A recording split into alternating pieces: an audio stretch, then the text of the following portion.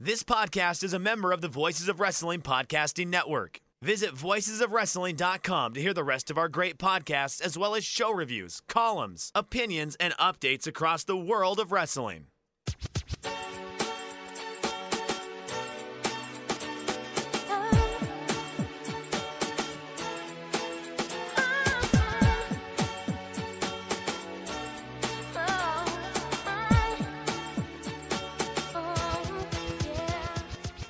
This is Everything Elite, the world's best podcast devoted exclusively to all elite wrestling and the elite extended universe.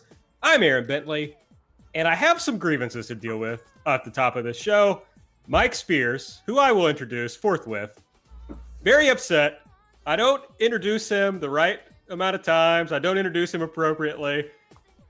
Friend of the show, at Vincent Follower, put together the numbers, talked about it in our Patreon Discord. I have actually introduced Mike first one more time than Nate, almost exactly even. Wow. Yes. Now I'm mad.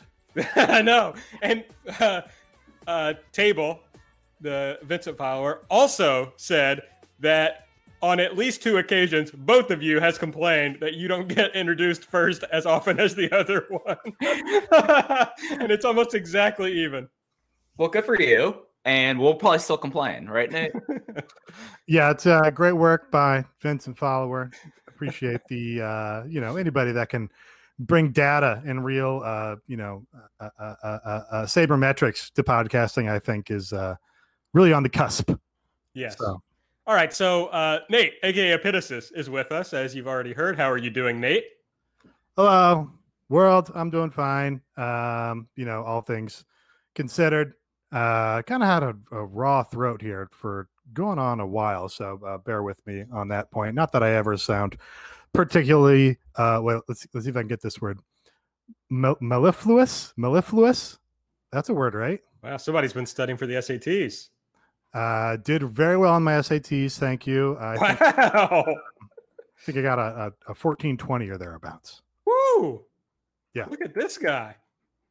All right. Also with us, Mike Spears. Mike, how did you do on the SATs? Hey, y'all. It's your old pal, the Iron Mike Spears. 1320. Highly. Wow. Oh, I just got that one back. That one introduction. I just got it back, and 100 SAT points over Mike. I mean, are we really doing this? Are we really three guys in our 30s talking about SAT scores? This is something that I think you should probably put all three of our scores on the whiteboard. All right, so AB. No, I'm not telling mine. Mine's worse than both of your alls. I'm not getting involved in this. Wow. Okay. Did either of y'all, like, I was a little nerd. Did either of y'all do the thing where, like, I think it was like Duke University did it, where like you go take the PSAT as like an 8th grader? I mean, I was a real big nerd. Yeah, So. at some point. I don't remember the context or circumstances. No, I purposefully skipped that. It was offered, but I purposefully skipped it because all my nerd friends were doing it, like you. I mean, yeah, there we go. No, I mean, look, you did better than me, so probably doing your PSAT helped. I have my friends who did the little like classes and stuff to get ready for the SAT. I did not do any of that. Maybe I should have. But when I was in high school, my girlfriend was deciding where she wanted to go to college, and I was just going to go where she went, and so I didn't really care. And we broke up before classes started, so it all worked out. So, one, you humble brag that you had a girlfriend in high school. Two, you called me a nerd. I'm going to my low self. I'm getting the retribution for my complaining, aren't I? Yes. Okay, yes, you are. That's fair. Well, yes. Now, in fairness, that girlfriend is the one who made me go to Alcon. Oh, the famous Alcon in 2002. So there was I think, a Times article pretty recently on Weird Al. Did you check that out? I did not. I left behind any Weird Al interest when she and I broke up. I do have one of my good friends from high school who became like a hippie dude with like, giant ear gauges and, goes to see jam bands 60 times a year. is also weirdly a really big Weird Al fan and goes to see Weird Al whenever he's in town. Well, buddy, Alcon 2002 was in Chicago, Illinois. Okay. So, yeah, I don't know if you went all the way back then. We might have still been, of course, grieving 9/11, but he certainly has gone numerous times since. Lots of funny stories from Alcon 2002. We'll save those for another show, maybe on the Patreon. That'd be a great Patreon episode. Stories from Alcon. All right. Well, if you want to hear more of our stories from Alcon, you can find us at Everything AEW on Twitter. I'm at Aaron Like the Car. Nate is at Epitasis. Mike is at Fuji Heya. Big rainstorm coming. I don't know if you all can hear that. Oh, have you not been able to hear my rainstorm going through at the same time? I have not. We're rainstorming together. There we go. Make sure you subscribe to the podcast. Give us a rating and review if you're on the Apple Podcasts app. And please check out patreon.com/everythingelite if you want some bonus content. Tonight on the show, we're going to play Elite or Delete, of course. We're going to run down Dynamite from this week. We've got some information, not only on the television ratings, as we always do, but some additional information on Double or Nothing pay-per-view buys. So we will get into that. But I think we would be remiss if we did not start the substantive portion of the show with talking about what's going on in the world. I think if you've listened to this show for any period of time, you would probably understand what Mike and Nate and I stand for. And of course, we are in full-throated support of all protests that are happening in regard to police brutality and Black liberation. We stand with protesters who protest in any way, shape, or form against the activities of the police and the state. And I just thought it was good to start the show by talking about that from the perspective of, I mean, we're just three white guys. So I think it's good if white people are listening, that you understand, what's going on, what people are so upset about, and that you appreciate why people have gone out in the way that they have. And I absolutely want to encourage people. It's hit literally close to home in that Breonna Taylor and David McAtee were murdered by police officers in the town where I live in Louisville, Kentucky. So I hope that if you have the ability to donate money, I would highly suggest you do. We'll link in the show notes to a thing that will help you find a place that you can send money if you want, or if you want to get involved in other ways. Money's not the only way. You can get out on the streets, of course, and support people. There are organizations you can get involved with to donate your time that would be helpful, I'm sure, in lots of ways. And of course, you can talk to the people around you about everything that's going on. So, guys, if you have anything to add. I don't know that we want to, as you mentioned, as three white guys, spend, go into a full lengthy discussion. Although if you're new to the show, Aaron does have some unique perspective probably in that you do work, to protect the constitutional rights of prisoners and people that have been arrested. So you have firsthand familiarity, I'm sure, with, the police lie all the time and all these things. But in the context of pro wrestling, I wanted to make the point that, violence or riots or property damage are all important tools of a liberation movement. And, violence in the Black abolitionist movement is, in many regards, what led to the outset of the Civil War. And these things are sort of necessary to wake up, of course, the white moderate liberal. So, when we see a lot of people in the wrestling world, in AEW and in other companies have all their takes and all their different, stipulations on their takes or all their different categorizations. I think there's a really good article on Slate about the value of violence, which is especially applicable in a, fake sport that really glorifies and celebrates violence and it's sort of cathartic and representational uses. Yeah, and it's something that I know, especially with the recent events in Louisville, have really hit home for AB in a lot of ways. In South Carolina, there's been a really tragic and offensive history of police violence towards African Americans and minorities. So it's something that I think that there are a lot of tough conversations that need to be had with, especially with people's loved ones and people of influence, to understand the importance of Black Lives Matter and the dismantlement of the carceral state. I mean, it's one of the things that South Carolina still comes to terms with the shootings in Charleston over the last 5 years. So seeing people out there who are protesting, I can only speak for myself, give them full support. Whatever actions that are needed to dismantle the police state are important. And it seems to be that, I was just looking on Twitter as we were getting going, it seems to be there's conversations already in Minneapolis about dismantling the Minneapolis Police Department.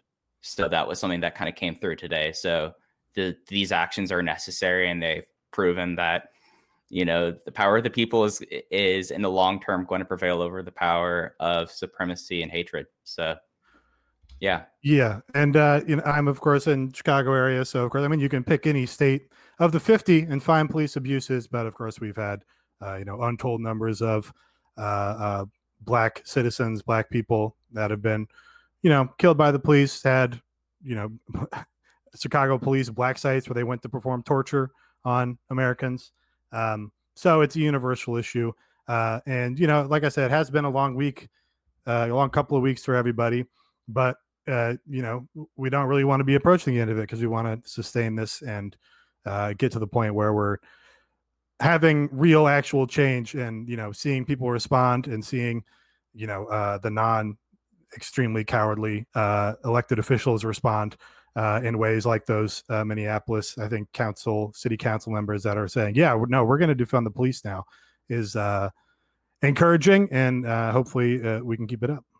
Yeah, I could not agree more with that. I hope everybody, I think we're seeing that the police are being overwhelmed, that they're growing tired. They are running out of overtime. And so all we can do is keep it up. And this isn't an election issue. None of us are going to get on here and tell you that the way to fix this is by voting for Democrats in 2020. What we're going to do is keep putting pressure to defund the police, as they're talking about in Minneapolis. And if that's a thing you've never thought about before, I highly suggest that you think about it and look into it more than just writing that off as we can't just get rid of the police.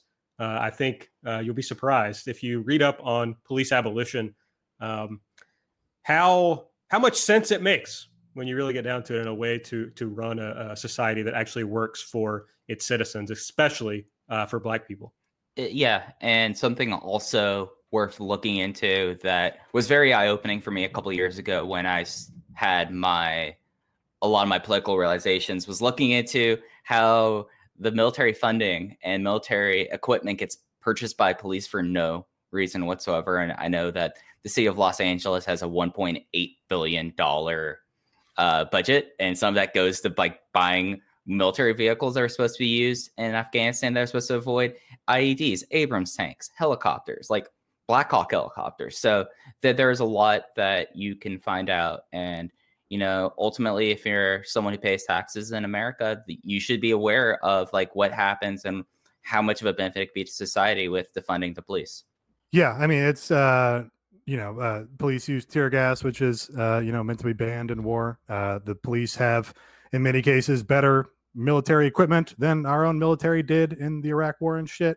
This was always a pet peeve of mine, is that I would get issues of Popular Science or whatever delivered, back in the day. Remember, they would just give out free magazines all the time, like in college and shit. And just every fucking cover story would be a new, basically riot control method. Oh, check out this amazing new technology for beaming 60,000 decibels into a crowd of 1,000 people. What an amazing achievement. It's this is just, this is what a neat little tool for fascism. So that's an aside, but at the very least, people should have an understanding of maybe we don't fund the military to the point where they're motivated to get, hundreds of dollars an hour for overtime, and they don't have the newest technology for, beating the people they're meant to serve and protect. most efficiently as possible. Like maybe they could just like, be a significantly less outfitted and motivated force in that way. If you're not understanding to this point the aims of abolishing them altogether. Yeah, I mean, especially in light of the COVID-19 pandemic we've all been going through. We think about the things we haven't been able to spend money on, and there are just huge line items for the police. So we could use that money for things that actually help people. So we swore we wouldn't talk about that forever, and yet we did. But I think we're all passionate about it. It's something that's important, and we wanted to make sure that, I mean, I'm not sure it matters if our silly wrestling podcast talks about these issues, but by God, we're not going to be silent. People listen to this, so we just want everyone to know where we stand and encourage everyone who's with us to keep up the fight. And let's beat these bastards. Amen. There will be some links in the show notes if you're someone who's looking to learn more about this and hopefully contribute to the efforts. Yeah, and as you mentioned, there was a little Black Lives Matter message at the beginning of AEW, which is like, brands are trying to be woke, all the woke brands. And this has been, of course, a canard about AEW ever since the outset. This is not a conversation we need to have, but it's kind of like, I'd rather have the brands pretend to be woke than the alternative, which is where they just embrace out and out fascism, which is like also an opportunity. And, you see the alt-right brands that have done that to their economic benefit. So it's like, I'm not going to push back too hard on them doing little messages because it's better than the alternative. I mean, it's good to see when you turn on your TV to watch wrestling, and maybe, you're not thinking about this, for them to literally put Black Lives Matter on the screen. I think it's important. It doesn't wash away anything else they might do or say, or anyone else involved in the promotion might do or say.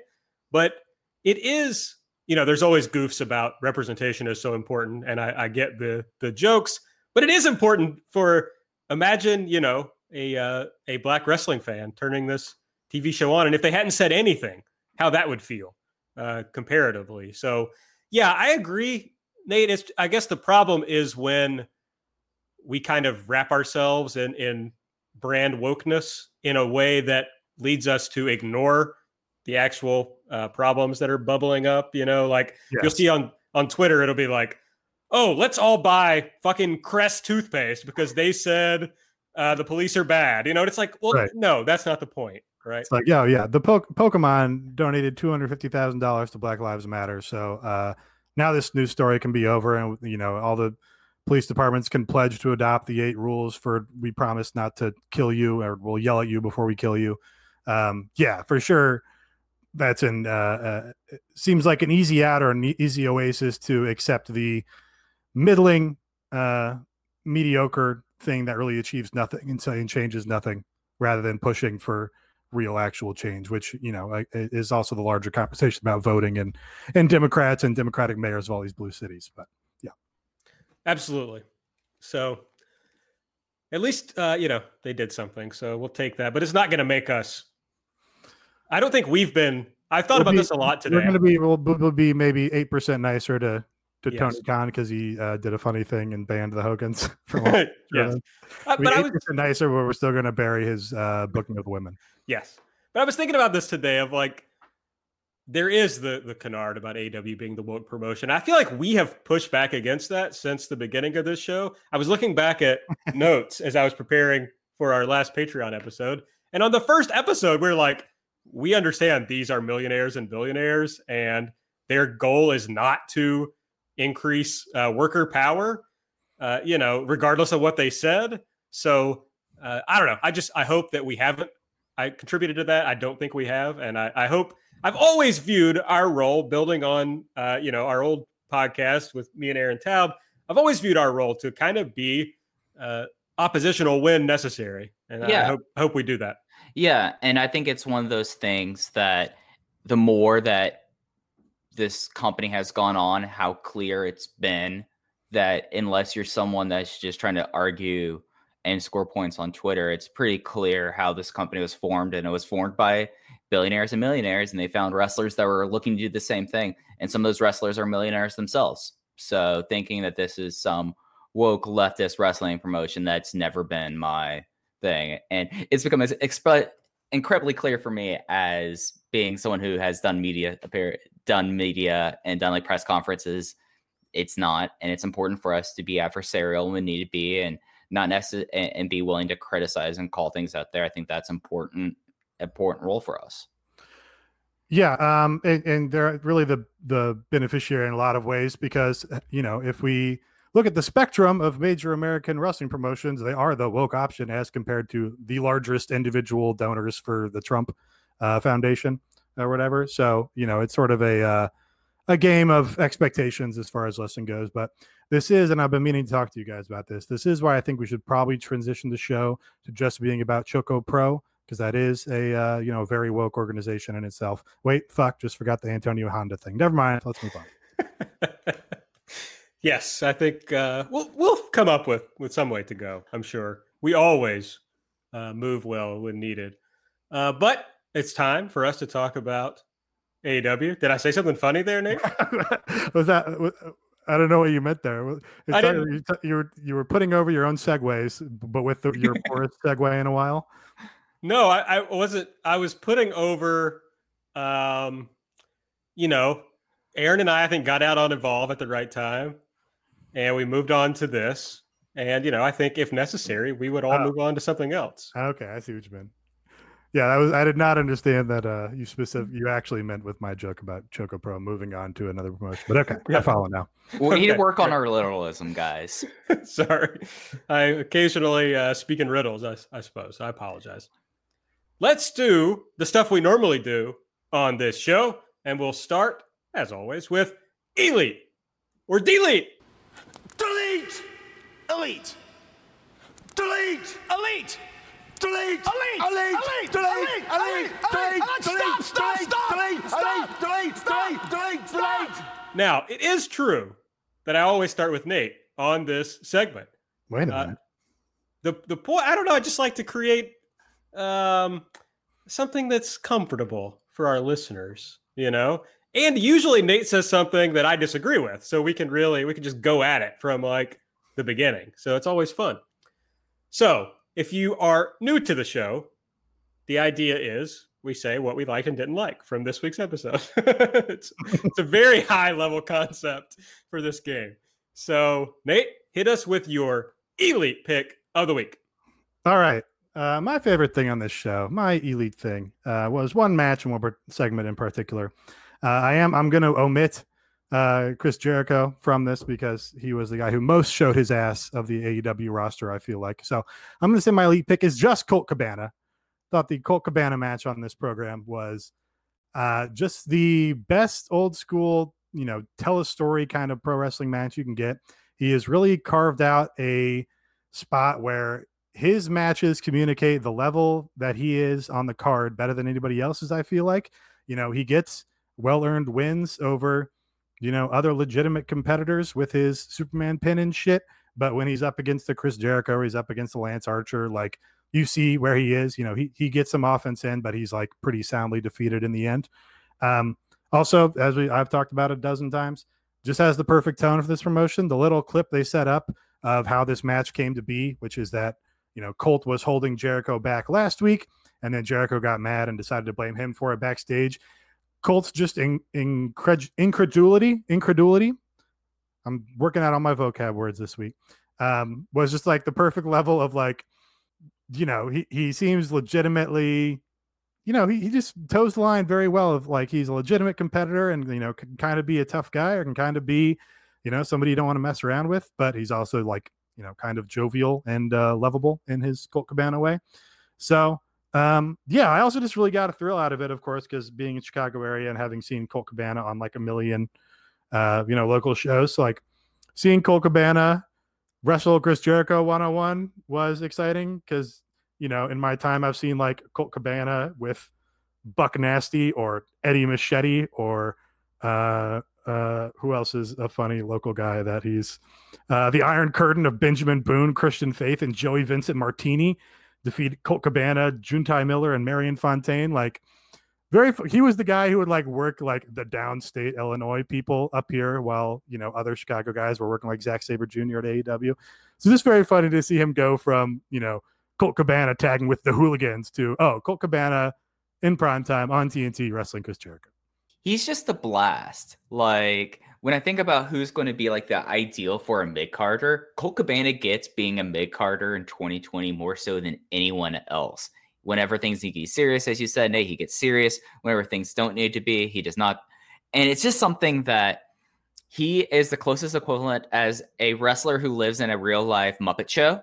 And I get that through him throughout that's like his one big through line in the promotion, is that he's the one that would most likely be on the Muppet show. And I think he'd be pretty okay with that. And, for what this was, I thought that his performance was exactly what I wanted to. We're getting to have like follow-up where now he's going to be going against Sammy Guevara next week. And, he's usually someone that gets his wins on Dark. I have him ranked in the AEW Dark Championship rankings. I have talked to people to make sure of that. And it just was for what it was. This is exactly the kind of match that I want to see like Chris Jericho and Colt Cabana have in 2020. And I'm pretty happy about that. I really enjoyed the Superman pin into the I'm not sure if it was the walls, but or the line. Yeah, it was the walls, Jericho. I think, great reversal.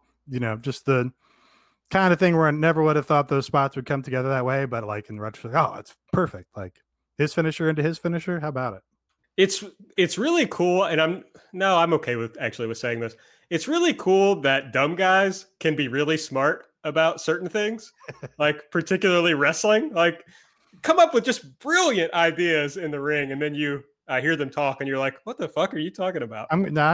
Colt might be like actually smart, so I'm just going to credit Colt for coming up with that reversal too. I don't know, college football guy. I mean, yeah, I don't know. He's again. I always put over like the tone. He's like legitimately a pretty competent actor too. He should be in things. Yeah. He has got a SAG card. He did all those Chicago Fire That's true. shows. And true. He is the person that I would argue more so than even the Young Bucks was like there was the person who basically came up with independent wrestling financial model and innovations to it over the last decade. Yeah. Like they've put him over for that too. Colt's a smarty. Oh yeah, no, I've put him over on this show for all his. He's just like he's a delight. He is. I admire him. I admire the career that he's built. He would talk a lot before about how Bruiser Brody was such a big inspiration to him, and that was the idea of you didn't have to go to WWF to become a star, and Colt has done it. He nailed it. So. Good for him. Stand out. Colt Cabana, Congo Kong, and the Wet Bandits of Dan Lawrence and Marcus Crane defeat Buck Nasty, Connor Braxton, and the Hooligans. There's a standout AEW match to go look up. All right, Mike, what's your elite pick? I mean, at this point, I feel like it's kind of rote for me to say this, but I think the Britt video and Britt's interactions with Big Swole post-match were probably some of the funniest things that they've done in a while. And I feel like I say that pretty consistently with Britt Baker. I thought that the way that they did like a whole like training video and rehab video with her at the Jacksonville Jaguars facility was just great. Great use of, you're in Jacksonville, you have this available, you should use this, and pulling that out enough of camp, which is something that I get really fixated on, is when people just overload the camp, and I hate intentional camp. This one was one that everyone can see how it's funny and it's kind of campy, but it's not completely breaking the lens of which everyone views wrestling. And I mean, the fact that after the match, she had Rebel back up her, what is it called? Like her special throne that she has, her role model throne. It did have a name, the Rolls Royce. The Rolls Royce, yes, the Rolls Royce into the barrier, and then Big Swole threw a chair at her. I thought that was great, and I think it's good that that this is a company that has had a lot of difficulties with the women's division, but it seems like that with people that they have been able to have more consistently over the last few months, they've figured out how to at least use them in these roles. And I felt like that everyone who was around that, and that's bookending, and not to steal from me, be a really fun Big Swole and Nyla Rose match. So I felt like that this was a pretty successful period they had on the show. It was the thing I enjoyed most out of it. I really like Rebel as being a regular character now and part of the posse. That's very funny to me. I hope they upped her pay. That's all I really care about. Yeah. I'm going to delete one part of your elite pick, Mike, and that is Britt called her rebel in the video. What the fuck? Yeah. You know, that was the thing is you got to keep your continuity up. She should never refer to her as rebel. She should always call her Reba.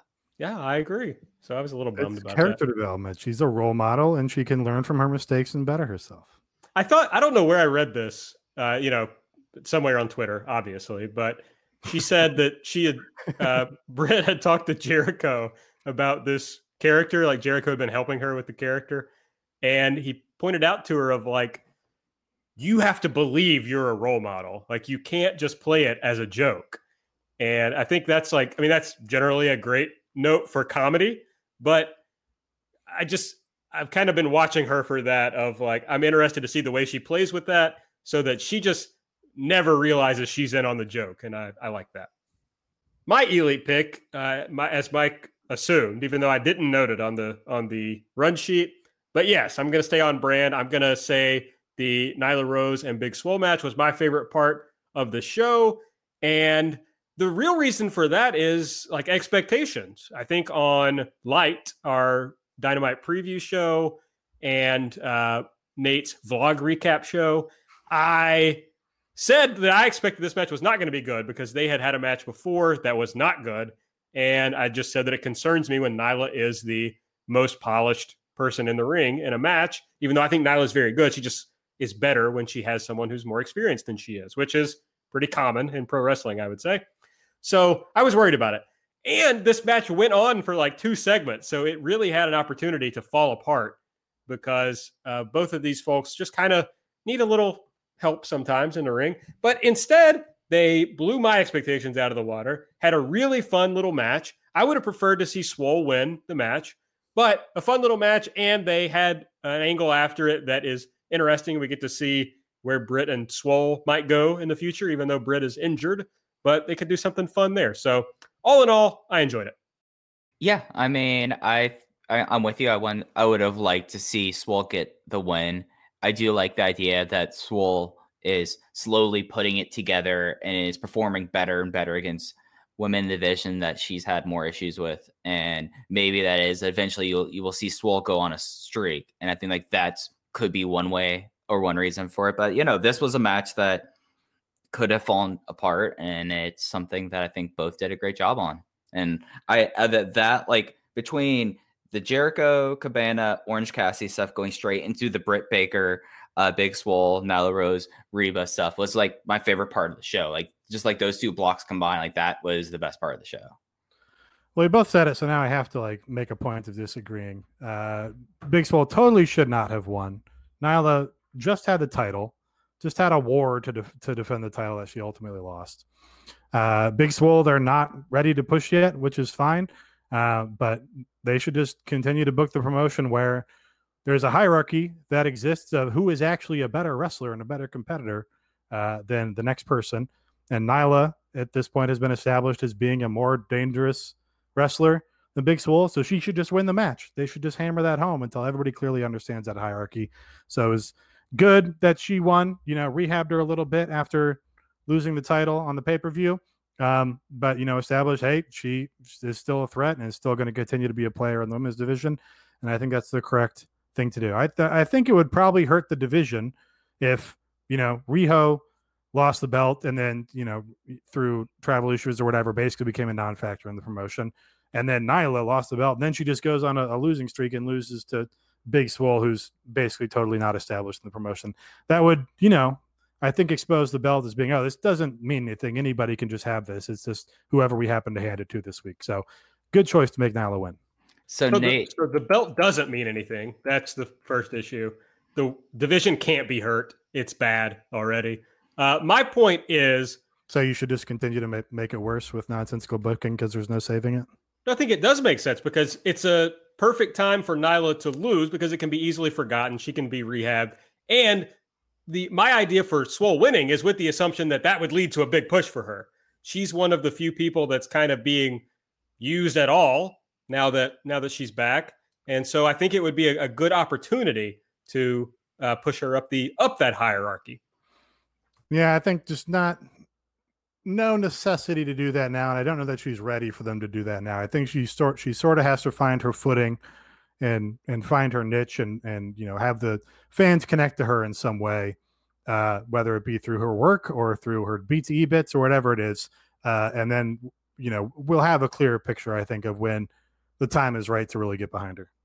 Nate's just a big defender of the rankings because Nyla is ranked number 1 and Swole is not ranked. I'm not a fan of the textual rankings, although I suppose theoretically I could be. I am a fan of a actual hierarchy of who is the better wrestler than who. I agree with that. Obviously, I've bitched about that a ton on this show. I guess I'm in that mind space of what I talked about on the Patreon show, which is like, okay, you're not going to give a lot of attention to this division. Clearly, you've decided that you're going to get 1 to 2 segments per show, and that's probably never going to change.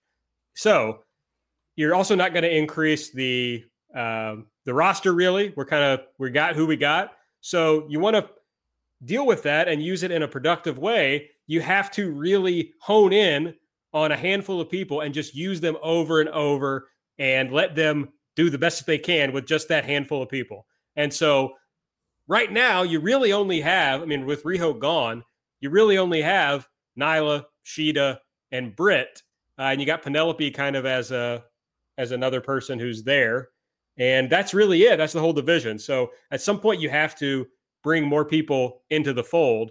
And I think maybe you don't want her to beat Nyla, but I think giving Swole some wins on TV and building her up is a good way to make the division reasonably good within the parameters that the promotion is allowing it to exist.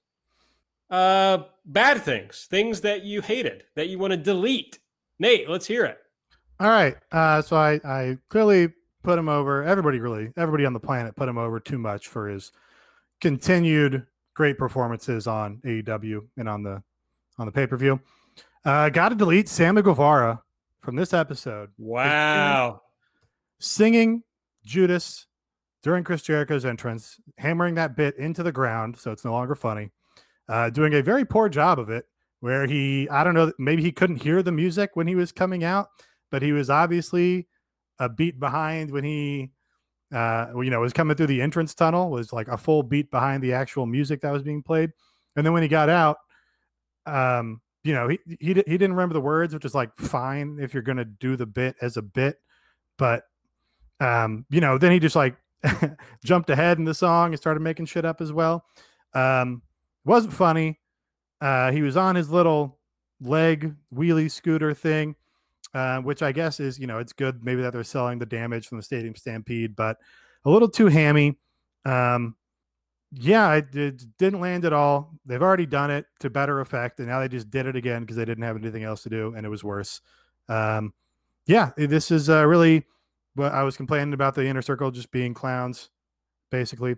In the past week here, there's been a lot of, basically everywhere you look on social media is just like, police either being reprehensible, violent monsters, or being just absolute foolish clowns showing their ass and getting embarrassing themselves and humiliating themselves.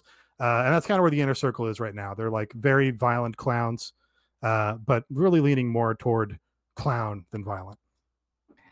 I guess to push back a little bit, I don't think that this is it. If it's like this performance tonight or last night, yeah, Sammy just kind of was there. But to me, it felt like, oh, we don't have anything in the immediate offering for Sammy. Let's have him sell this and just joke around. He could have just been off the show because he took a 30-foot one-winged angel. Like, they could have just been like, he's not on the show. We don't have to ask about him.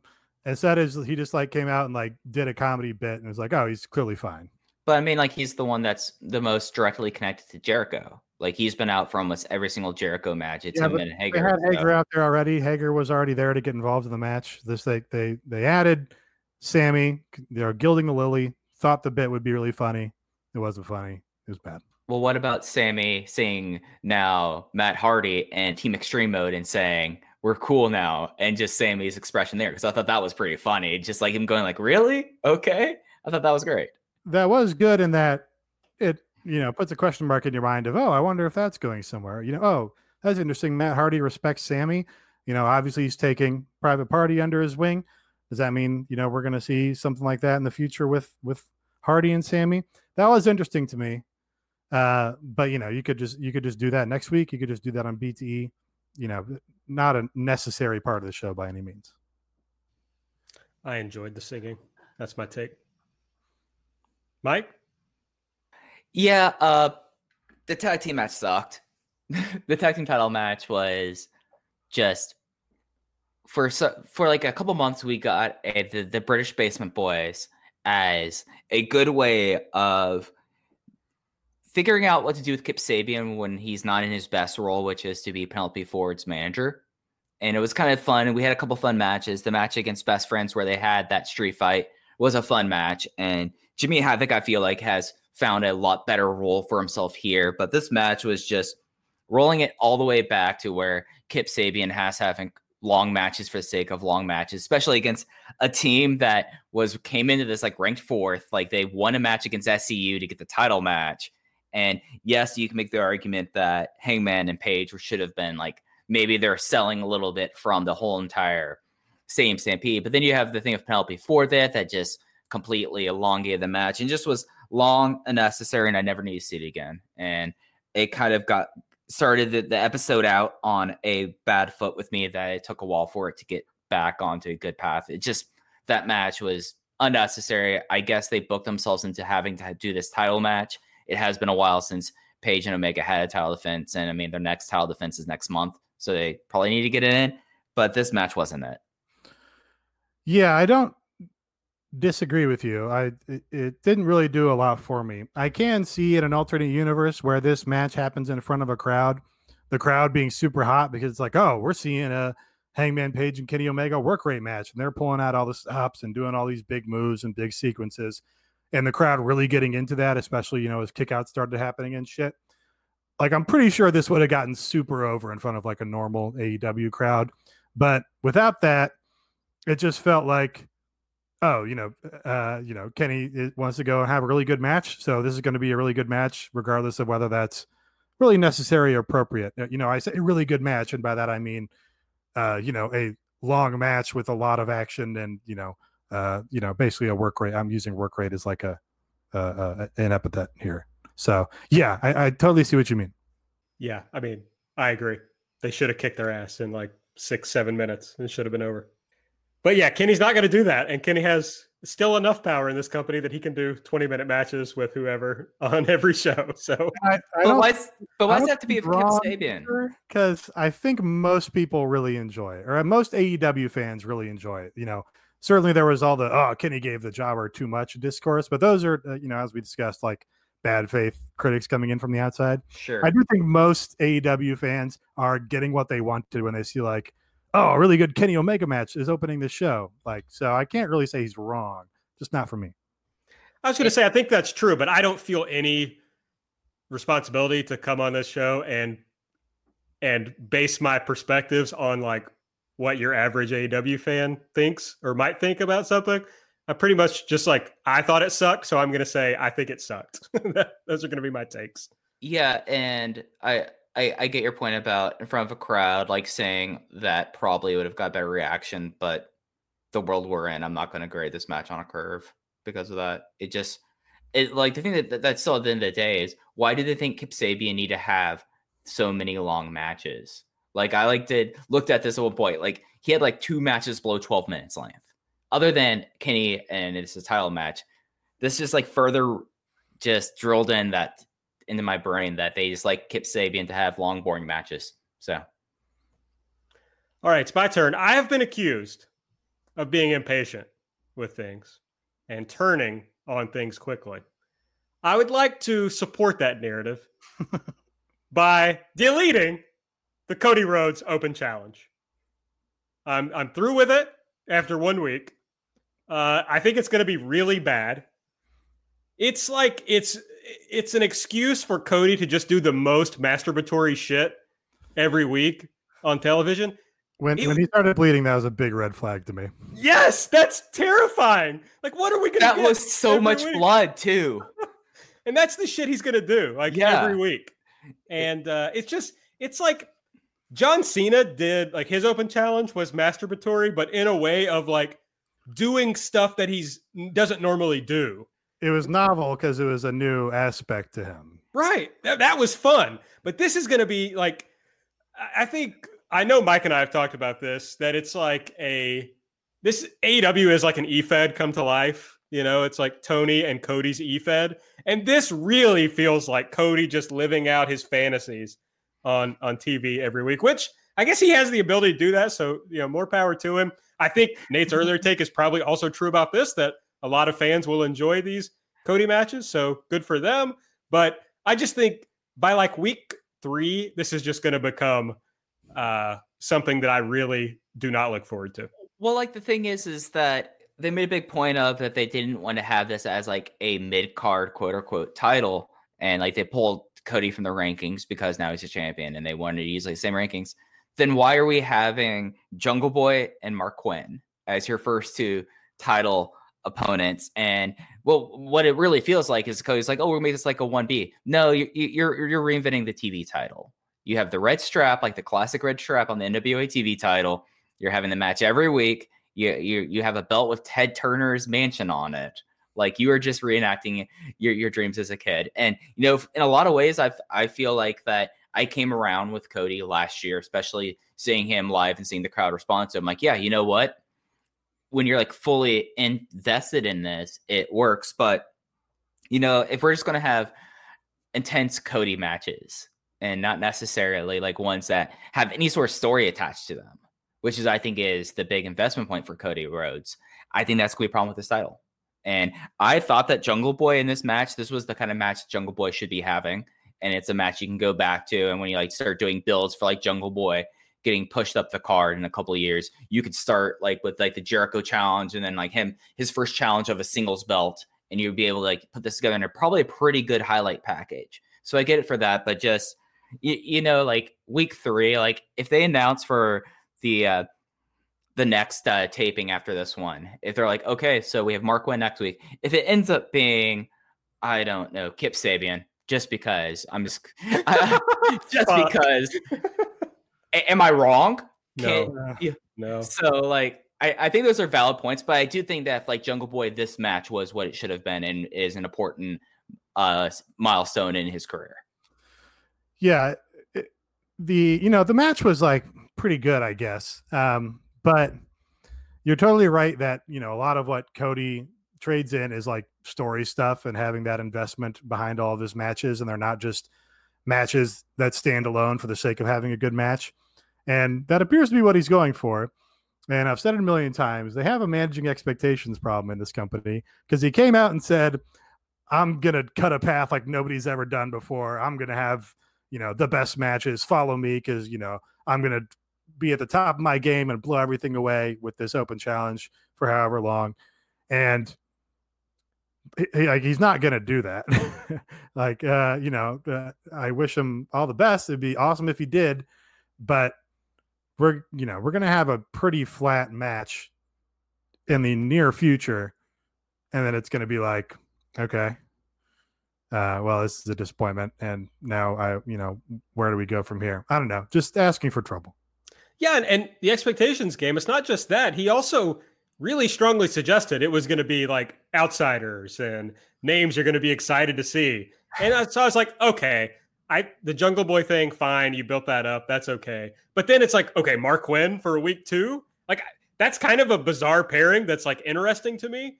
But the Cody thing really only, if you think about his AEW run, it's only worked in that he only has about one match per month or so. And so now if he does the same match over and over, I think that's going to be tough for him to do. And I'd put him over for recognizing that he's not a work rate guy and finding something that worked, a formula that worked for what he wanted to do. But it's less exciting, A, as Mike's been saying, when there's no crowds, and B, when you have to see it every week. All right, that's Elite or Delete. We'll get into the ratings this week, which AEW saw a decent little tumble, although they're still above where they'd been a few weeks before that, down from 827 to 730,000.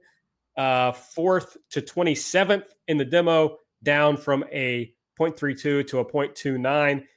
BetMGM has an unreal deal for sports fans in Maryland. Turn $5 into $150 instantly when you place your first wager at BetMGM. Simply download the BetMGM app and sign up using code OldLine150. Then, place a $5 wager on any sport. You'll receive $150 in bonus bets, regardless of your wager's outcome. And if you think the fun stops there, the king of sportsbooks has plenty of surprises in store. Check out daily promotions, same-game parlays, live bets, and so much more. Download the app in Maryland today and get $150 in bonus bets instantly from your first wager. Only at BetMGM. BetMGM and GameSense remind you to play responsibly. See BetMGM.com for terms. 21 plus only. Maryland only. New customer offer. Subject to eligibility requirements. Rewards are non-withdrawable bonus bets that expire in 7 days. From issuance, please play responsibly. For help, visit mdgamblinghelp.org or call 1-800-GAMBLER in partnership with MGM National Harbor. Promotional not available in Washington, D.C. NXT was right behind them in total viewers, 715,000, but only a 0.2 in the demo, so still substantially behind. Yeah, and I think something that's worth kind of keeping in mind here, two things. First off, as one would guess with the events in America especially, cable news has returned to dominating the top 25. 8 out of the top 10, which is more than even like the COVID outbreak, were news shows, and then 20 out of the top 25. So AEW in reality was like the number 4 ranked non-news program on that, which would be in line with what they were doing before. So that is something worth noting. And looking over like their week 2 after a pay-per-view, like how they've done, because you usually will have like the big go home show and then the backlash show. Like the second week is usually where it kind of like levels out from there. Not as bad as it was for how things were after Revolution or Full Gear. So I thought that was kind of interesting to note. And one thing that they were doing really strong with certain demographics, and it seems to be that some of the things, especially some of the Tyson stuff, might have resonated. So I think that's something worth keeping an eye on. People, the one demographic they went up in is people aged 18 to 34. We've said it a million times, but AEW viewers check out when something else big is going on, and NXT viewers do not. And we saw that play out again. As far as Double or Nothing, the buy numbers, we still don't really have a firm number. Dave Meltzer reported in The Observer that BR Live and Fight numbers were up. They look to be up about 10 to 15% from the Revolution show. That would track to be the second highest number in company history, behind only the first Double or Nothing at about 100 to 110,000. I feel like that number is already being revised down from like some of the early reports that we heard, but it does seem like the number is going to come in somewhere around 100,000 viewers, which I think will be much higher than certainly any of us anticipated. 115 and 120 is what Dave Meltzer is anticipating as of last week. We won't know the full numbers and for like months. Like we still don't know full numbers on like Full Gear. Oh no, I was just basing that. I assume you pasted this from The Observer, which just says, as I read it, and it's hard to read Dave sometimes. So yes, there are some Dave incongruities here. Yeah. Okay, I see what you're saying. But at one point in this, he says at about 100 to 110. Then later he says 115 to 120. So who fucking knows? It does give you an indication that cable buys are not as much of an indication anymore. It seems like that they have made the move, that at least with viewers over to streaming at a higher rate than I would expect. All I want to say is, based on very anecdotal evidence, I would love to find out how much the Fight numbers are up. Yeah, no, that'll be real interesting. Just would be curious if a lot of people have started buying it on Fight. And for the record, I was closest. Well, we don't have a real number yet, Mike. Okay. Let's calm down. I don't know that you were particularly close, though. I was saying that upwards like 1% less wrong than the rest of us, right? Yeah, I mean, Price of Right rules. I'm going to the showdown, baby. Y'all are staying on the stage. I'm gonna go play some Plinko. I think we were at a disadvantage because you got to pick your number last. That's just exploiting the rules to your advantage. I created my number independently. Yeah, I tried to. Well, I had two things going on in my mind. One, I wanted to be different from Mike and Nate, of course. Two, there was a a notable podcast personality putting out a certain number, and I could not come up with the same take. So I had to come up with my own take. And, it looks like my desire to be different really hurt me here. Folks, if you're wondering, most of Aaron's takes are birthed from a desire to disagree with Joe Lanza. I don't know if that's come across clearly to you guys yet, but that's the root of almost all of his opinions. Yeah. Sometimes I feel like we are the proxies to be like this for someone who we're not. Well, I spend a lot of time in the VOW Slack while I'm slacking off from working, and I just build up anger at Joe's takes, and sometimes I just tell him in there, how much I disagree. Actually, most of the time I do. You all would be shocked to know I rarely keep things inside of how I feel about takes. So, but sometimes I just, save them for the show. All right, so we can get into the rundown of the show from this week. I believe it was week 35 of Dynamite. We got, after the intro with the Black Lives Matter message, we got a video recapping what happened last week. And then the tag match that we talked about, Kenny Omega and Hangman Page defeating Kip Sabian and Jimmy Havoc to retain the tag titles. Page pinned Sabian after the last call. And then after the match, we pan out to FTR sitting by themselves and standing then and looking vaguely interested. The tension of like Kenny Omega as a wrestler is he does this goofy thing where if he's about to receive a move from somebody off the top rope, he's like, oh, gesticulating wildly and like reaching up at them like, oh, I have to get up. And it looks like super goofy all the time. That's like, half the Kenny Omega story. And the other half is like Kip Sabian does a top rope stomp on him, and it looks like as good as any top rope stomp you'll ever see. Like half the time those moves look like garbage, but like Kenny takes it and it looks like, oh, that looks like it fucking hurt. So that's Kenny Omega summarized. I remember reading this interview with Kenny once, and I can never forget it because he talked about how when he's in the ring, he always has to sell things very seriously and very sincerely because he played junior hockey and his junior hockey friends know what it's like to be hurt. So if they saw him acting too silly, they would know that he was kind of overdoing it.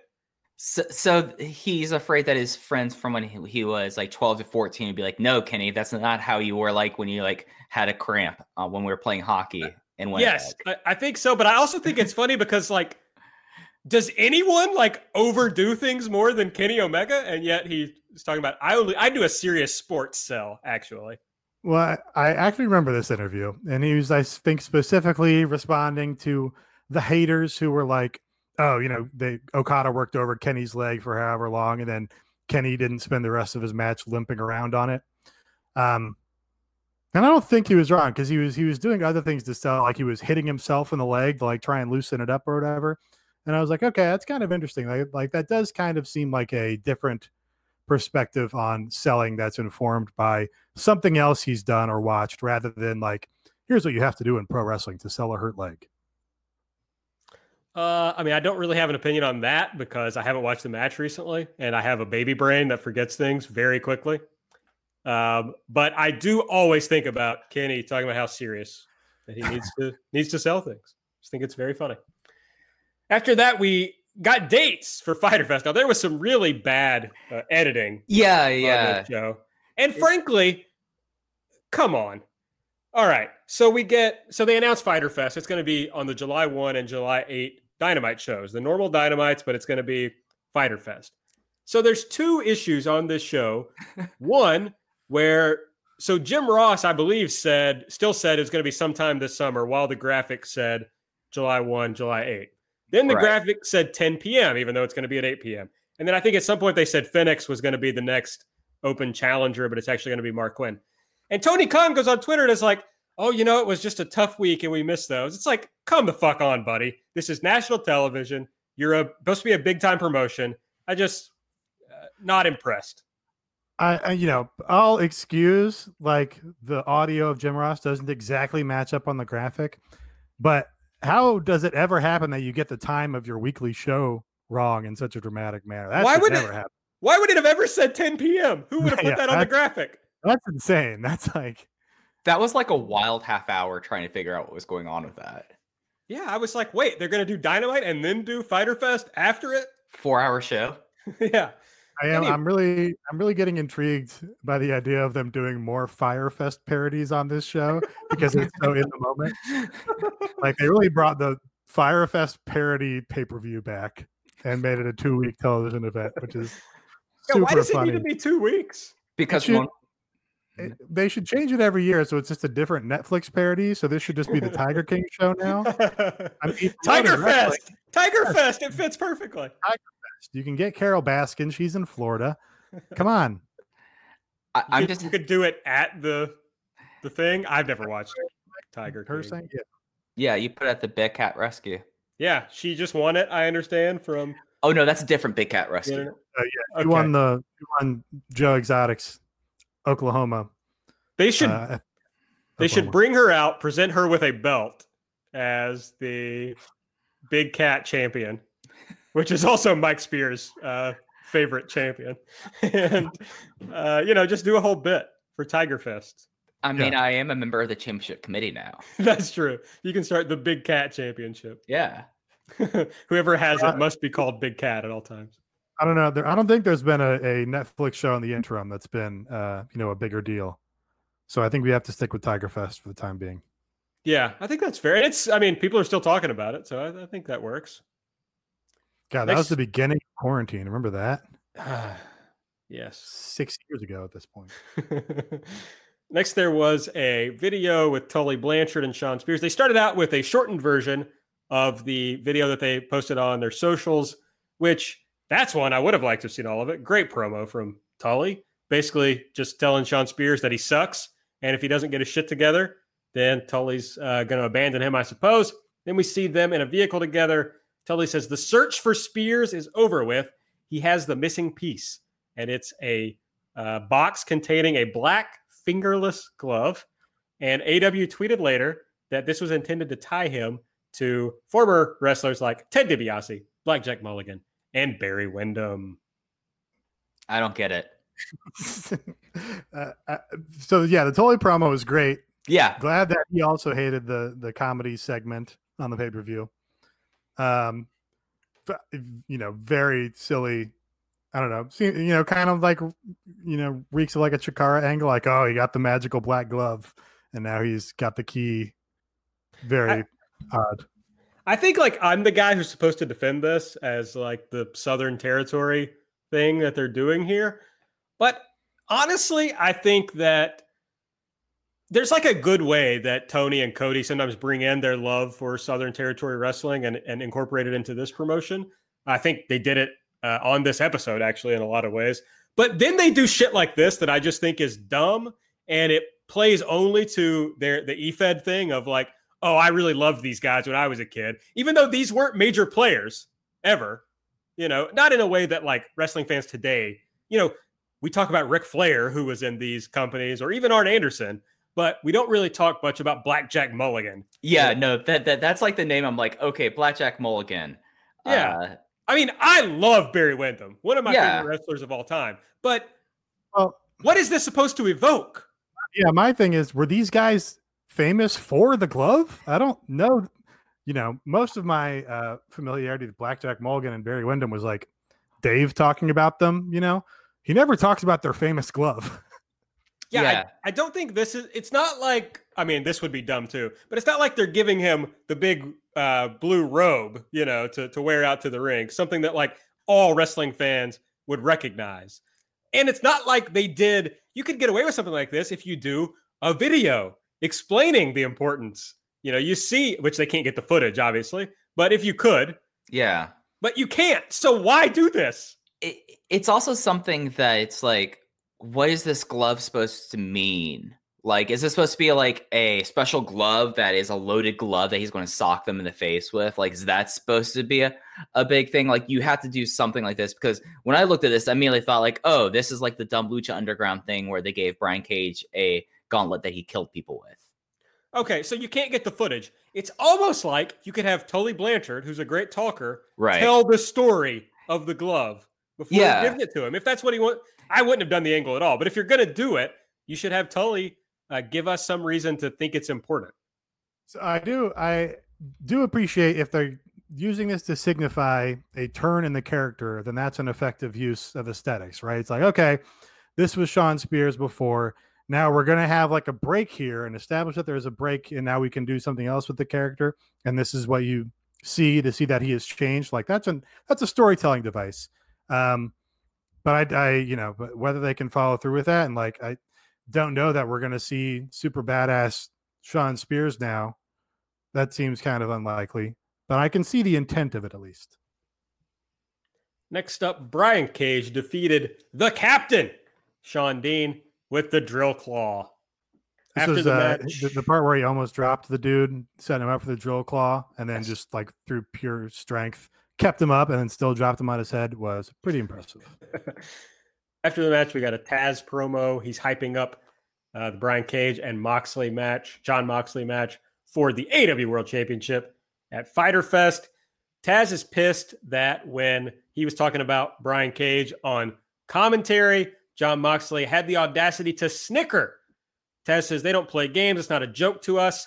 You're going to get your head right or you're going to get your head taken off at Fyter Fest.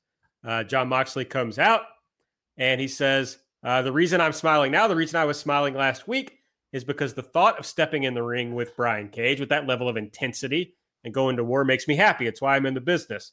But he wanted to be clear that he thinks Cage is impressive and seems to be indestructible. And while he knows he is destructible, he can be beat. That would take Brian Cage all night long. And even if Brian Cage is a different thing entirely than anything else in pro wrestling, so is Moxley. And especially when you're trying to take his championship. So he tells Cage he's going to find out at Fyter Fest that he's in over his head, swimming with a different breed of shark. So really like Taz as a manager guy. He's got all these pat lines for Cage now. He has to say that Cage is a machine about 6 times. Has to put over his, survive if he lets you line. Talk about the path of Cage. I think he's trying to start something with Wardlow just in terms of how many different nicknames a guy can have. So I'm looking forward to that. I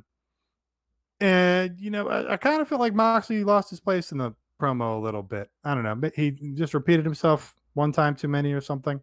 But, all things considered, pretty good little heat up segment. I kind of want him to go back and forth, though, when you have Taz and Moxley out there. Like, they just kind of took turns and would like to see what happens when they can actually have a more spirited argument or whatever on the mic. Yeah, we want to see interplay versus monologuing at each other. And that's what it kind of felt like with me. But Taz has been, again, excellent in this role. I mean, I feel like that they've already kind of done in 2 weeks more than it felt like they were doing for Brody Lee. And I feel like that's something that I'm kind of up on. I liked Moxley's side of the promo. It did kind of seem like that. I've been watching a lot of 2009, 2010 John Moxley lately. And one of the things that I've been kind of keeping an eye on is how his promos hold up from like that. I mean, because especially 2010 to 2020, that's some promos that you would say in 2010 that would be super over that just cannot be said in 2020. And he's actually was pretty much like on the level there. And I like the idea of him saying like he's like a different kind of beast and you can't, and he's making a thing of like, oh, Cage, you're indestructible but you have to be able to survive with me. And I think that's something that plays on the best aspects of John Moxley and his ring style. So I like this a whole lot. Yeah, what I really liked about this was Moxley, the whole promo, he's putting over Brian Cage. And he's helping to establish how much of a machine Brian Cage is. And I think that's so important for babyface promos and something that the WWE went completely away from. So that is one of the parts of like classic American wrestling that they've brought into this promotion that I think is really useful and helpful. I enjoyed that. I agree with Nate that I think Mox kind of got lost in the promo. I think, frankly, his promos haven't been great of late. I think he's not been on top of his game. I'm not sure why that is, but there's a lot going on. So, whatever. But I am interested to see this build up over the next month. But I am also concerned that, like, it's not a pattern yet, but you bring in Brody Lee. he destroys everyone in his path, and then he loses to Mox. You bring in Brian Cage. I'm sure he's just going to do squash matches until Fyter Fest, and then he's going to lose to Mox. So I'm worried about the long-term view with both of those guys and generally with how they're going to build up people for title challenges.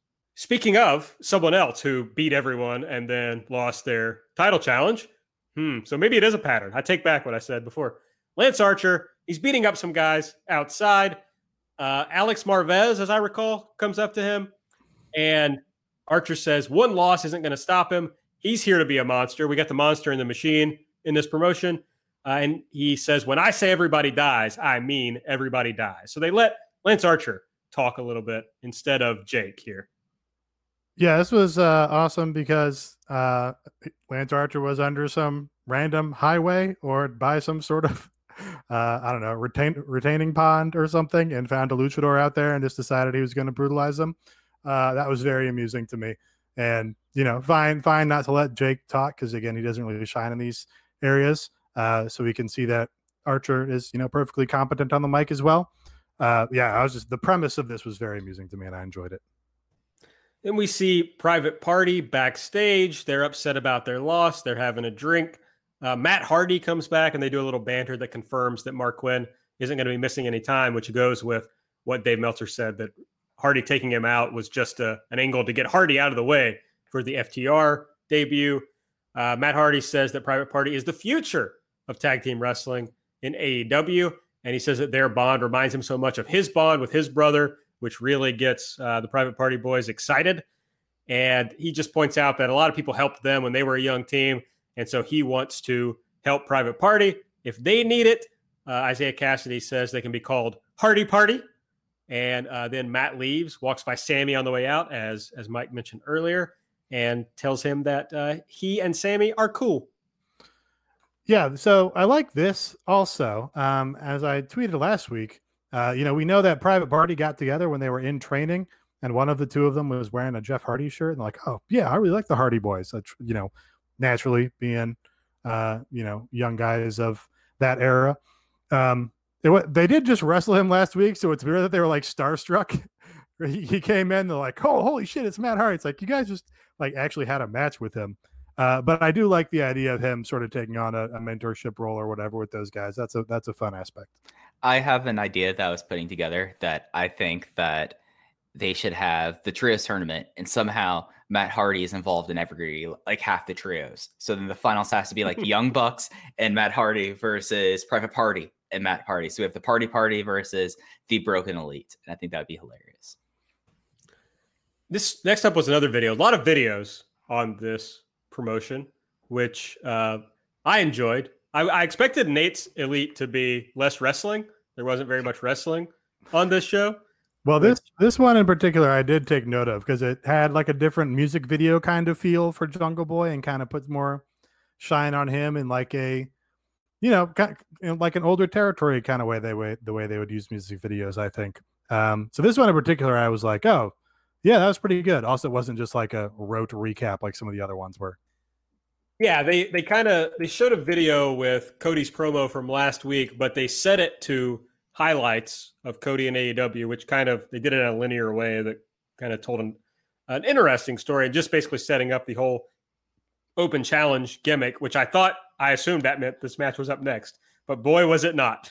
So after that, we saw a video recapping the Mike Tyson Chris Jericho feud, which, yeah, I guess is a thing.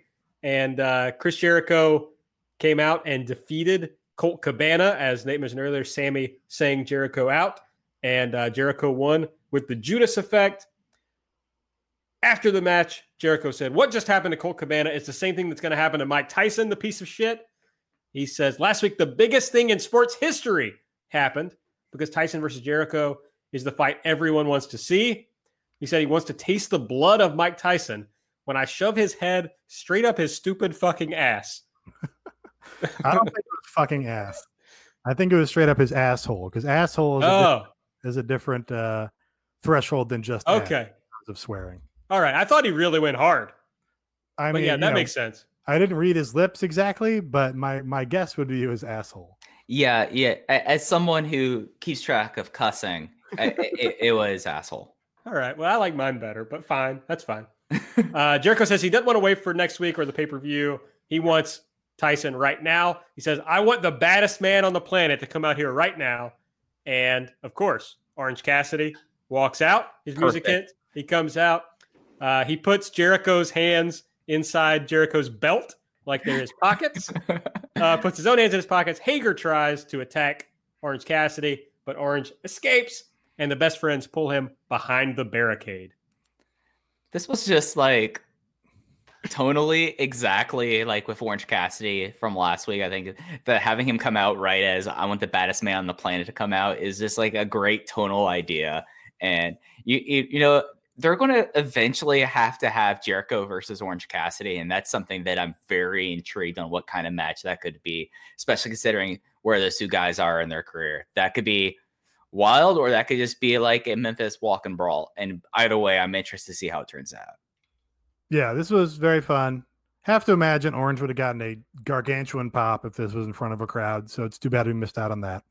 And yeah, I mean, I think they'd probably do it at Fyter Fest, maybe the second night of Fyter Fest to, you know, because I think the Tyson thing is going to be for whatever their next quarterly pay-per-view is.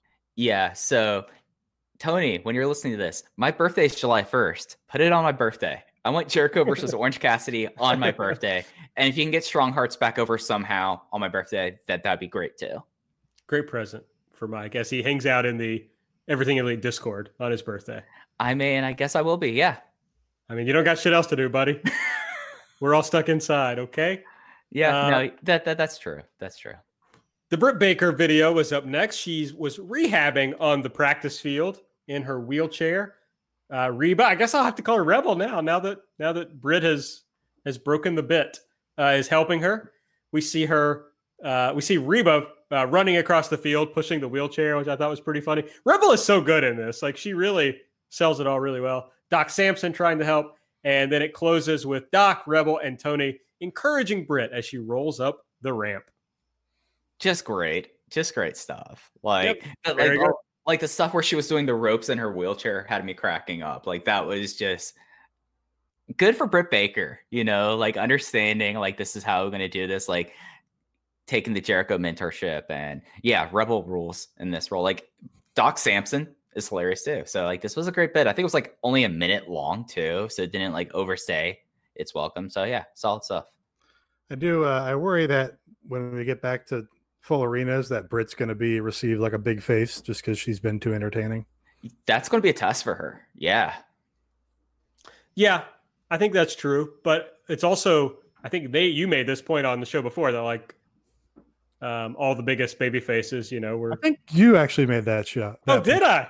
I think so. And then I expanded on it. But okay. Well, it's true. All the biggest baby faces got over from being heels, you know, without even really trying to become, you know, like overtly trying to become baby faces. So it'll be interesting if they try to get her back over as a heel or just let it happen that everybody likes her now. Next up, Nyla Rose defeated Big Swole, as we talked about, with a sit-out spine buster. After the match, Big Swole was interviewed. She said she was centered by the time she had off. She was upset she wasn't able to get it done today, but she's happy that the fans, I'm not sure what fans she's talking about, are behind her.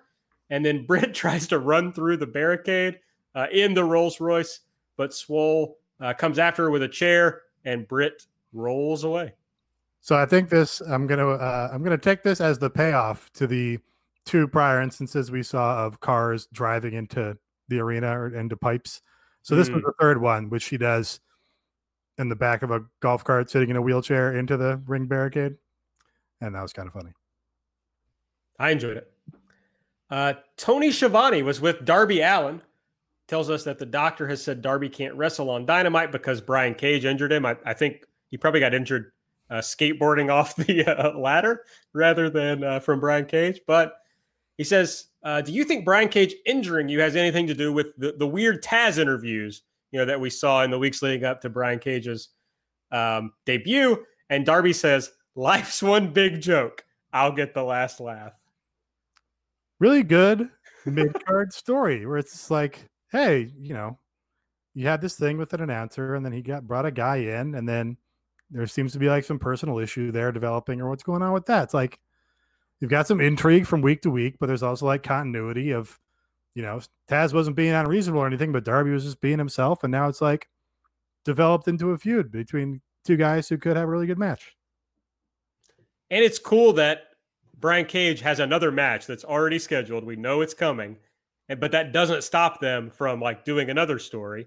And we know Darby kind of has this long-term story with Cody, but he can still have other things that he thinks about. So Absolutely. I really enjoy this. And different, vacuum sealed feuds where everybody just stays in their lane. It's like, no, there's like some dynamism to it. Well, it is called Dynamite, Nate. Folks.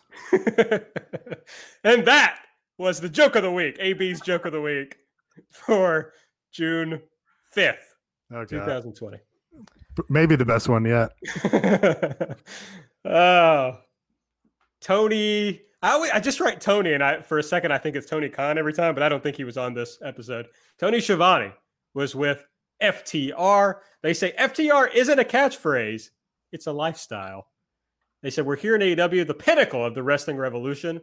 So right now, FTR stands for the revolution. They should have done, this is where they should have really talked about everything that's going on in the world. They could have really come out hard in favor of anti-police brutality protests. Well, they did on Twitter, so good on them, because they were pretty out and, pretty genuine and emphatic about it. They talked about all the AEW tag teams they'd like to face, didn't mention the Young Bucks. And Tony brings that up and says, hey, they're what tag team wrestling is all about. And this is where the feeling of the segment turns. So you're kind of just getting a normal like babyface segment from FTR. And here they say, okay, that might be a dream match for everybody else, but it's not for us. We're tired of hearing about them. We don't think they're what tag team wrestling is all about because we don't want to have a great match with them. We just want to punch them in the mouth. But then I liked that transition, but then they kind of get weirdly back into like a babyface thought of we want to figure out who the best team is. So we want them to be healthy. It's healthier than they've ever been. So there's no question about who is the best tag team. They're about to walk out after talking with Tony, but Butcher and the Blade show up back in the all white from the week before, of course. And some people break it up. And then FTR says, hey, what we did last week wasn't personal. It looks like it was personal for you all, but we're just taking care of business. So if you all want to settle this, let's settle it in the ring like businessmen. I thought the structure of this was pretty great, the way that they've set up this match. The interview, the promo, I don't know that they're great interview guys. Their Talk is Jericho interview felt like a lot of, media training, trying to have it both ways kind of thing. And this kind of felt the same because they're trying to do a story where it's like, we don't need the Young Bucks match. It's not a dream match for us, but also, we're really going to build to this Young Bucks match at the same time. And they're kind of having it both ways. Maybe that's the point, is that they're lying about, the Young Bucks and seeing them as a rival or whatever. But I did like that they kind of do these resets where it's like we get their opinions on everybody in the division, and that's kind of something you can, get a full picture of who the players are and everything. And then having the Butcher and the Blade do a run-in on an interview was awesome. They shot it super well, where they just like entered in the background somewhere and the camera had to find them. That was super engaging, and now we have some juice for this match coming up while they do this slow build up to the Young Bucks match. Yeah, I mean, I'm more interested if they which I know they've already done this in this promotion, but if they did more of a, we don't want to wrestle the Young Bucks, like a real like chicken shit heel type thing where at first they're just like, no, we don't care about that. But then they get to where they're just avoiding them. I think that's interesting, but I don't know. I was never a big fan of the Revival, but I'm like weirdly intrigued. They're interesting in this promotion. I think it's kind of fun to see them in a different thing, and we'll kind of see how it goes. Yeah, I think that I'm closer to you on that, AB. The thing that I find real interesting about the promo was how the line they decided to go with Lucha Bros, saying like, we'll show you what real tag team wrestling is. And then I know they've made comments about like tag ropes and stuff like that. So there's a bit of me with FTR. I feel like they're trying to do all things for all people. And I feel like that trying to have it both ways. Yeah. And that's something that might be the route to go down and use them as this very malleable team. And that's what I'm interested in, is like, obviously with where the tag team division is and how they've really built it up. Like, there's a lot of different ways you can go for this. Like, what kind of match would they have against like your best friends who excel in a certain kind of match, and how is that going to change from like Lucha Brothers? So that's what I'm kind of interested in. I think that them using that part of the promo was pretty effective with that, when it wasn't kind of feeling like, as Nate said, they do have a tendency to kind of go talk like former WWE employees a little too much about stuff. And I did get that impression a little bit in that promo. And also, like, this is just like me being the aesthetics nerd. Like, I like the idea of them like coming out like as like the all dark denim thing, doing like Scott Hall Day thing like this. But then like what they were wearing and like the impression that like aesthetically they're trying to be during the sit down interview kind of threw me off. Especially I think like Dax wearing like Forever 21 jeans with like all the rips on it was just like, okay, that's a choice. So I'm interested to see, because it seems like they're so malleable what they end up being, what's like their finished product. And I guess that was my point there. No, I agree with that. I was looking at their clothes. I was like, okay, what's this look that we're going for? Like, it stood out to me. So yeah, I'm interested to see where that goes. Although, you think back about if you watch like 80s Jim Crockett, it's like the big stars did dress like, quote unquote fancy in a way. They tried to look like they had money and they were spending their money on these like nice clothes. It wasn't just Ric Flair, who was doing that. So I don't know if it's supposed to be a throwback to that idea. But is that look fancy though? That looks like they're like members of 21 Pilots. I'm just naming one random band I've heard of. But it's like trendy, that's kind of the point. I do. All the Japanese guys dress super well and buy ridiculous luxury clothing items, and they just all like Sonata, bigger stars. Yeah, I mean, anybody out of LIJ, Minoru Suzuki, like this streetwear brand. Yeah, obviously they should stay true to who the characters are, but people just seem like bigger stars if you can see that they spent a lot of money on their clothing. I agree. Colt Cabana was backstage with Alex Marvez, and I really enjoyed his part of this promo where he's just said, I feel like I'm doing well here. I'm proving that I can hang on national television, but when it gets to a match in the big spot, I just haven't been able to get it done, which is like all true. So it's just like interesting to hear someone talk through that. Brody Lee comes out. He says, we all suffer losses. Without losses, we don't grow. It's about how you respond to loss. And he suggests to Colt that he can help him. And he walks away, and the I don't know, do we have a name for the other guy? He hands Colt a bottle of water. He looks like R.D. Evans. He does look like R.D. Evans. Not R.D. Evans handed him a bottle of water. Yes. He kind of looks like skinnier Kevin Magnuson. Okay. Yeah. No. Absolutely. Yeah. No. He drives for Haas. He does. So Colt says, "Well, that's not that I want to be a part of," and he's kind of like trails off. So I don't know. What do we think about this? About them suggesting that Colt might be intrigued by the Dark Order? Do we think it's going to go anywhere at all? One of these has to go somewhere at some point, right? Right. They've only added the Beaver Boys and Preston Vance to this point, I think, and they've made overtures at Adam Page and Colt Cabana and another team I'm forgetting. Marco Stunt and Shima. Even Brandon Cutler and all the jobbers. Like, you do have to at some point have somebody buy in, but probably not the right fit for Colt. And also at this point, it's like, why would Colt look at him and going, well, yeah, you just lost your big match. I'm going to trust in you that you know what you're doing here.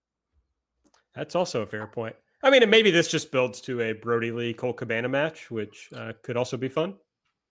Yeah, sure.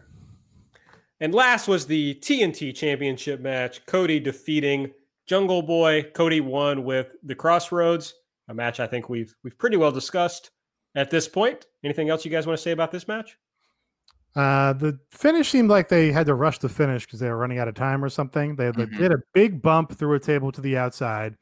They both just got up immediately, went in the ring, and did the finish. Yeah, it's like it's an edited show, guys. Mm-hmm. Can't we cut something somewhere? I mean, and they weren't doing the live feed through commercial breaks or the quote unquote live feed. So I mean, you could have done stuff there. I do think that Jungle Boy took one of the better crossroads in recent memory. It seems like a lot of people have been taking Cody's moves and they haven't been looking so hot. I thought that this was a pretty strong looking crossroads. If you've just been listening to this and you're thinking, fuck, I need more of these guys talking about pro wrestling, slide on over patreon.com/everythingelite. We do at least a couple shows every week. So you can have that to look forward to in your podcast app. This week we did a piece. It's not a fucking poem. I don't know why I said a piece. We did a show. We wrote a thing. Yeah, about the state of AEW. I talked about the women's division. Nate talked about vlogs, and Mike talked about international partners. So I thought that was pretty fun. I mean, I at least enjoyed it. So I think everybody should check that out. And of course, we all did AEW Light on Wednesday, where Mike and I previewed Dynamite. We reviewed Dark, and then Nate gets us up to date on all the vlogs from around the world of All Elite Wrestling. A minimum of, and often a maximum of one vlog. Later this month. Oh, but let me talk about the Discord. I always do, but we had our biggest showing for Dynamite last night of patrons. So it's really a shitload of fun. So I hope you will come over and join us. As I've teased before, this coming month, we're going to have a new This Is installment. I don't think I've revealed yet who it's going to be about or who the guest is. Okay, I'm still not going to do that. Mike and I will be doing the Pod Beyond series, looking at War Games matches, even though there may not be a AEW War Games match coming. But we're still doing it. Yes, we're going to do a Fyter Fest retrospective and just anything else that we decide to do. So come on over and join us. We got 3 tiers, and you can check those out at patreon.com/everythingelite. $5 will get you all the audio that we make.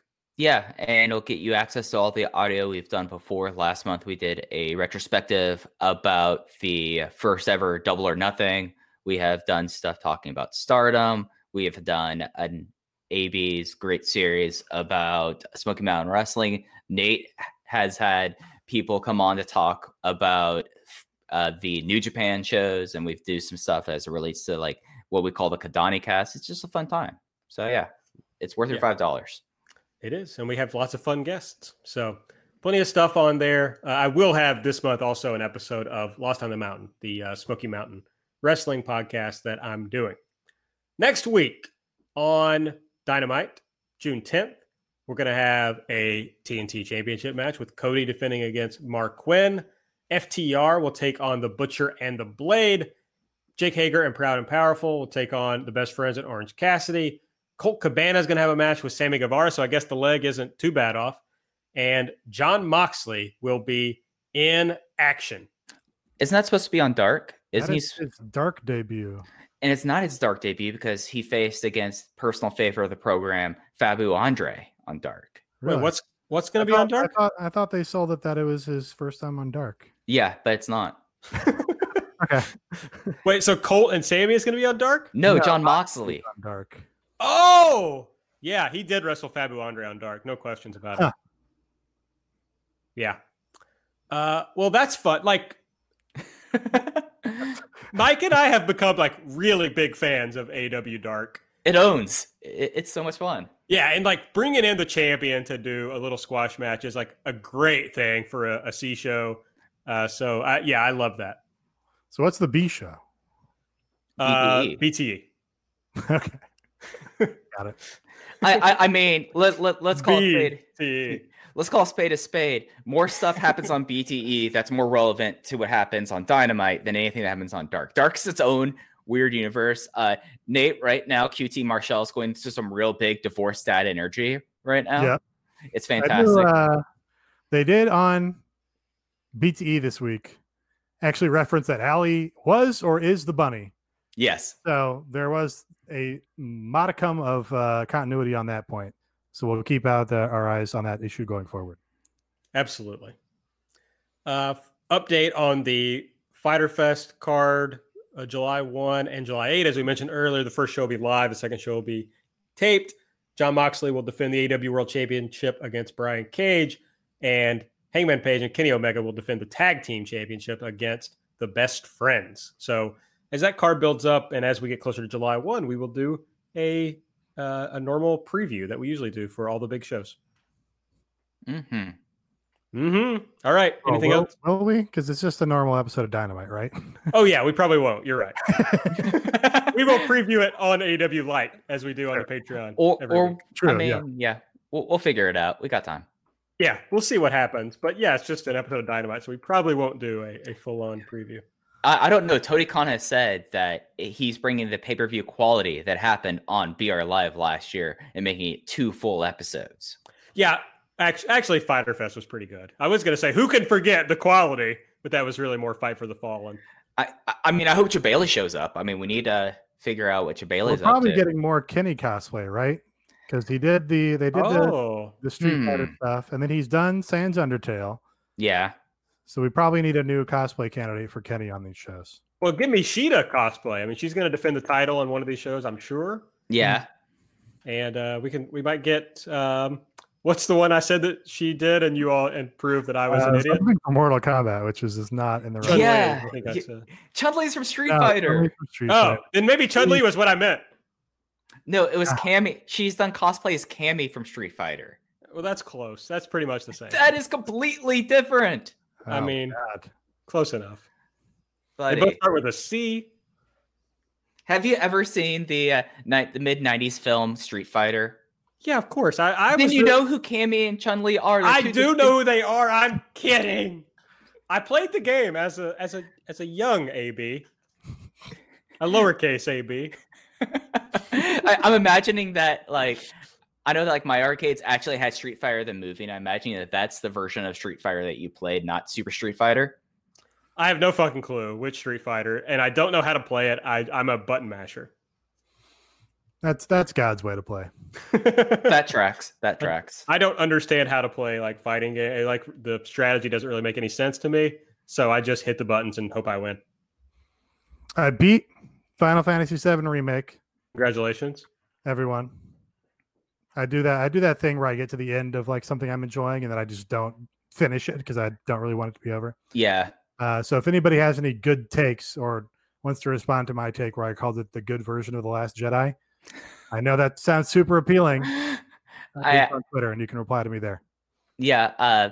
I had the exact same thing happen. I've been on the last chapter of Judgment for a long time, and I just need to pick up and finish it. But I just enjoy being a detective in Kamurocho. I haven't played Resident Evil 2 in some time. Are you back in the hospital again? I had a really bad experience with the Tyrant. Okay.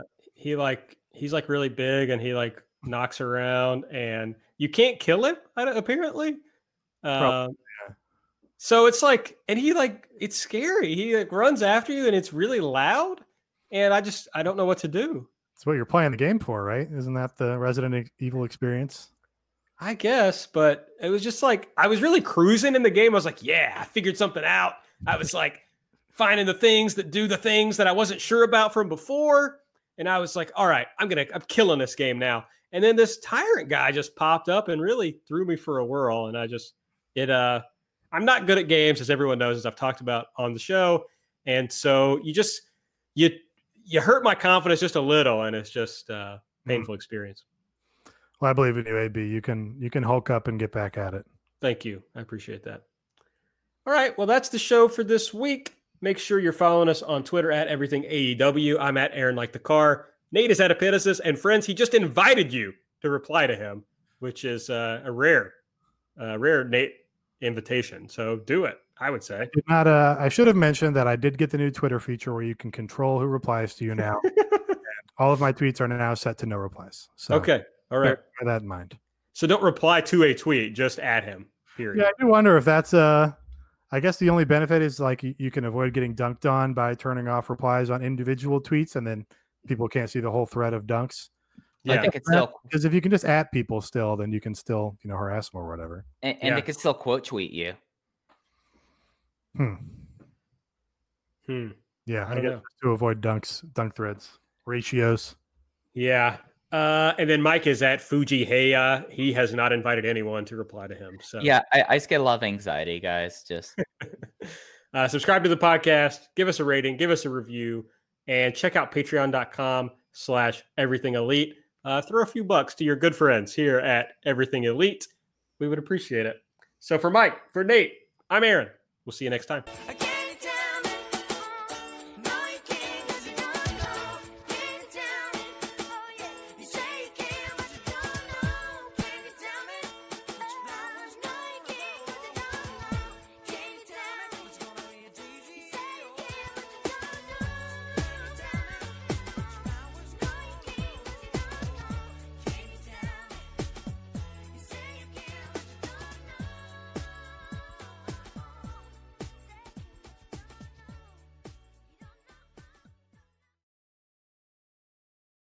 BetMGM has an unreal deal for sports fans in Maryland. Turn $5 into $150 instantly when you place your first wager at BetMGM. Simply download the BetMGM app and sign up using code OldLine150. Then, place a $5 wager on any sport. You'll receive $150 in bonus bets, regardless of your wager's outcome. And if you think the fun stops there, the king of sportsbooks has plenty of surprises in store. Check out daily promotions, same-game parlays, live bets, and so much more. Download the app in Maryland today and get $150 in bonus bets instantly from your first wager. Only at BetMGM.